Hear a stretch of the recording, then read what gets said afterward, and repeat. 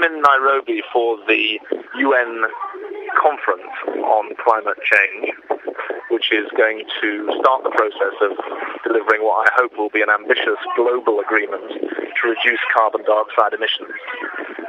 Every country is represented there, and we are discussing two main topics. One, the long-term need to cut carbon dioxide and to combat global warming, but secondly, the need to help developing countries adapt to climate change that is already happening.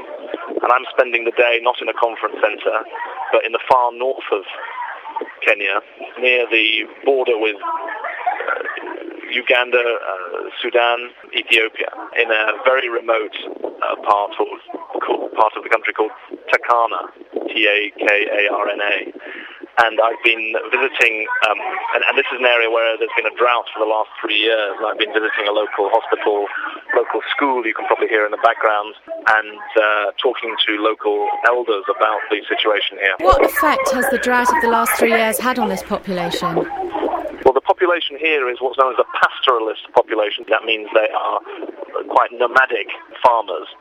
Obviously, it's meant that the strain on resources has increased, and it's interesting to hear people talking about the dangers of logging that's going on, but also I was just hearing that animals are coming from some of the more drought-stricken areas to put greater pressure on the river and on the water table. So this is changing things in the short term, but it obviously also means that in the medium term, this community, which has supported itself for hundreds, if not thousands of years, is asking pretty fundamental questions about its future. And can you perhaps just describe to us in real terms what effect this has had on the people there? I mean, can you notice a difference when you're there? Well, it would be very wrong to say that climate change is solely responsible for the fact that 50% of the children in the hospital I have just been to are undernourished, clinically undernourished. But there's obviously a link between the pressure on natural resources that comes from climate change and rural families' ability to feed themselves and their children. And so this is a community that is under great pressure, and its way of life is under threat, really. And I've been able to meet people who've been involved with our own Department for International Development, who have been working on not just a water pumping system, but also an irrigation system to help try and preserve and enhance water supplies. And is that making a noticeable difference? Well, it is making a difference. I've just seen the difference, and I was able to meet not just the people who are paid to run the project, but a group of 5 Takana women who are dressed in tribal costume, who are the community representatives, and they were talking about their role in managing water. And their understanding that far from being a resource that we can take for granted, water in an age of climate change is a finite resource that we have to preserve and protect. Have they said that they want from the climate change, or have they managed to express any needs that they particularly want you to fulfil while you're here? Well, there were a crowd of people who met me at the airport, and one of them was a young man who studied all the way through to get his university diploma in accountancy, but couldn't get a job.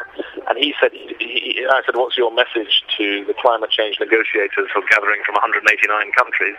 And his message was that there needed to be intervention. Intervention was his word, to arrest the change that he'd seen over the last 3 years in this very remote part of Africa. And I'm looking out at the moment, and I can see sand and some trees as we're near a river, some huts made of reed in the shape of sort of coconut style huts. This is a very, I suppose, a traditional picture of what you'd expect Africa to look like. Now, Ian Pearson, your colleague, said last month that there might be an action plan out of the summit and funding to help developing countries adapt to climate change, but there would be no global emission targets. What are your objectives for this week?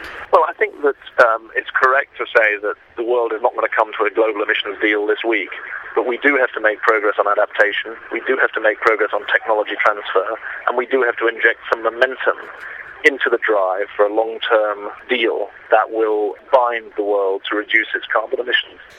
That's something we'll be able to talk about this during the week, won't we? And can you just tell us any more about what your plan is for the rest of the week? Yeah, later today I'm going to meet the community elders now. I'll be going back to Nairobi for meetings with the Kenyan government tonight. Tomorrow, when I think we're speaking again, I'm going to be visiting a very large slum outside Nairobi to see the urban consequences of climate change rather than just the rural ones. And then the conference itself starts on Wednesday and runs through till Friday, and there's a series of meetings, fringe meetings, bilateral meetings, to try and make some progress.